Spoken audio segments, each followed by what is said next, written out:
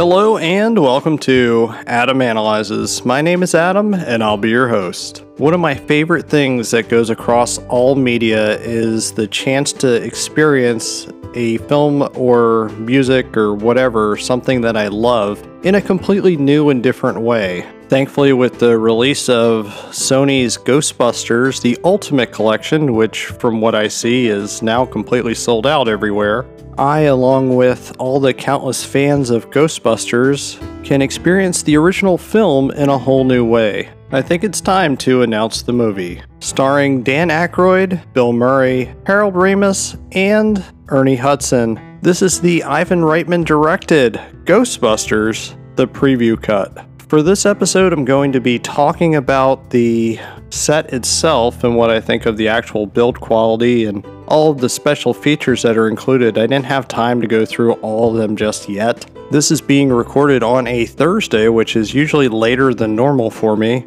and I just got this in yesterday.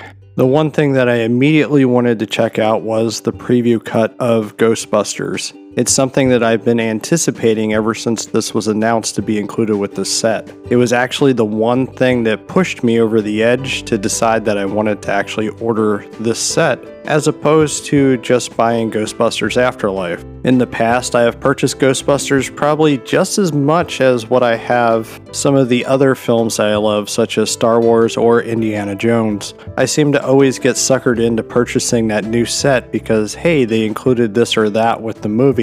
Judging by the packaging here on this new set, I gotta tell you, it is really nice, which I'll get to that in a little bit. So, Ghostbusters, the preview cut. Is it worthwhile watching? Well, yes, if you're a fan, you definitely want to see this version of the film. It's mostly the same movie, of course, but there are alternate takes of scenes, there's extensions to scenes, and overall it's just really nice to experience this film in a whole new way. There is no score, no music whatsoever, so things get to be a little awkward sometimes. But if you've ever seen a rough cut of a film like a work print or early version of a film, it should come as no surprise with that. The big surprise for me was the fact that this was completed before the special effects were even done, so this rough edit of the movie has next to no special effects. If you're looking for the Library Ghost or Slimer, you're not going to see them here, but with Slimer, you will actually hear the noises that he makes. It's not exactly funny because the effects aren't there, but it is funny in a different way. It's funny that maybe these guys are just crazy con men going around and telling people that there's ghosts in their place and they don't really exist and they're not there. So honestly, it was one of the things that added to the enjoyment of it.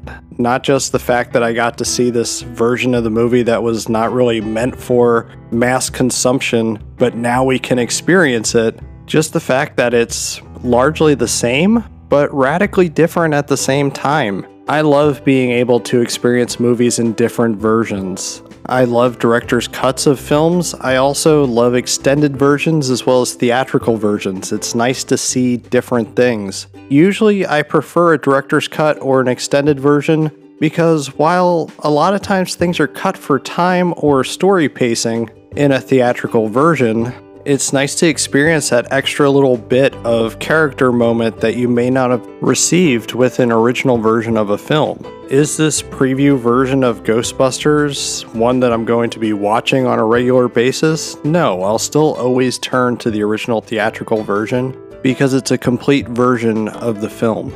It should also be mentioned, and probably unsurprising to most, that this is in very rough shape. It would have been nice for them to actually have it in a anamorphic version, but yet we don't get that here. Instead, it is letterboxed in addition to having bars on both sides of the movie. If you want to go ahead and zoom in on your TV, that works perfectly well. The only thing about that is it may actually cut off some of the film, and it makes a already rough looking version of Ghostbusters look even more rough. Either way, it is definitely watchable. It's just disappointing that while we do have it in standard definition, I wasn't expecting high definition in any way. I just wish Sony would have made it anamorphic. That would have been nice. Honestly though, that's a minor complaint. This is something that I don't think I would have ever thought Sony would have released a version of Ghostbusters in a shape like this. The Ghostbusters Ultimate Collection really is a release for the fans, or at least that's the way I feel about it. One of the nice things about the movie is that while a lot of the special effects are missing, we do get the original voice of Gozer at the very end. I don't know if it's the actress that is playing Gozer, or if it's simply another voice actress, but it's kind of cool to see Gozer in a different light. It's also a nice reminder that things go through many changes, from original cuts of films, work prints of movies, to final product that we actually receive. There was a release of Ghostbusters 1 and 2 on 4K maybe a year or two back. That particular release included a whole bunch of deleted scenes that were never before seen. So this is another example of a release including stuff that made me want to rebuy it. Plus, I didn't own it on 4K at that point. The surprising thing to me is that some of the deleted scenes from the original Ghostbusters film were actually included in this preview cut. But there were also some deleted scenes that appeared to be chopped off before this preview cut of the film was even compiled. I don't know which came first, because there is that one deleted scene in the original Ghostbusters that was a pretty big deal, and that was one of their first cases. It also shows the Stantz getting a BJ from a ghost at a different moment in the movie and a different location. Of course, none of that stuff is essential, it's just comedic and pretty much ridiculous. But the entire concept of Ghostbusters is ridiculous, but then again, it's also great. And one of the more endearing things that makes Ghostbusters relatable and made them cinematic heroes is the fact that they were kind of the everyman, or at least Ernie Hudson's character of Zeddemore was. There is one scene that I wish they would have kept in the original Ghostbusters film, and that's where Ecto-1 gets its time to shine a little bit more. It shows that the car itself could do a little bit more than just simply transport the Ghostbusters around New York. It's completely silent because the music, it's obviously meant to be a montage moment. It looks like Ecto is ready to assault a police officer who is giving them a parking ticket. It is hilarious that when he goes to put that ticket on the windshield, the ticket then proceeds to catch fire. That scene, of course, is easy to find on YouTube if you're looking for it, and I highly suggest you check it out because I thought it was a pretty great scene. I have no clue of why they didn't include that in the original version of Ghostbusters, but they really should have. So overall on the Ghostbusters preview cut, is it an essential watch? Must you watch it? No, definitely not. If you're a fan of Ghostbusters and you want to see an early version of the film and have a interest in the history of Ghostbusters, then yeah, definitely check it out. I know it may be a little bit on the difficult side to find it now because it seems like the set is sold out and being sold at ridiculous prices, but I expect nothing less from the horrible scalpers that exist, only to buy things up so people can't get them so that they can profit. I understand it's a free market, but it's kind of a scumbag thing to do. One of the other special features that's included is the Ghostbusters TV version. A lot of people may have grown up seeing that version, and if you want to watch that version, it's on there as well. I believe that that is also presented in standard definition, which again is no surprise. I don't know if it's anamorphic or not. I would imagine since this is a version that was cut for TV, it's most likely in full frame format. There's also a holy grail of Ghostbusters 2 deleted scenes on the other special features disc, which I had no idea that some of these things existed, such as Eugene Levy's character from Ghostbusters 2, and you're probably asking yourself, well, where was Eugene Levy in Ghostbusters 2? Well, he was deleted from Ghostbusters 2, but his scene or scenes, as I have not checked it out yet, are here on the Ghostbusters 2 special features disc. It really is a great set that Sony put out. I can't wait to dive deeper into some of the documentaries on Ghostbusters. Yes, some of them appeared on previous releases. Some of them are updated now for the new Ghostbusters Afterlife release. The actual packaging for the Ghostbusters Ultimate Collection is really nice in my opinion. It's a little bit on the cheap side, but at least the cardboard is pretty sturdy. And when you open it up to take out all of the discs and even the special features book that's included that has the actual Ghostbusters shooting script, you get a Ghostbusters logo in the back and it glows green. It's a nice little Easter egg, even though it was announced that it was going to light up with some LEDs beforehand. Seeing it here in person made me smile when I saw it.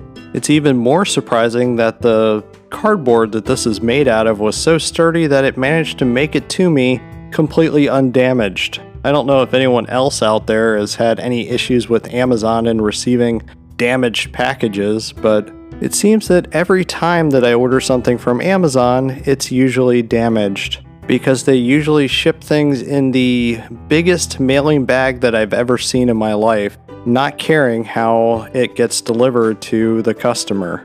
I have to tell you that when I received this and I saw that it was shipped in one of the world's largest mailing bags, my heart sank and I thought the worst.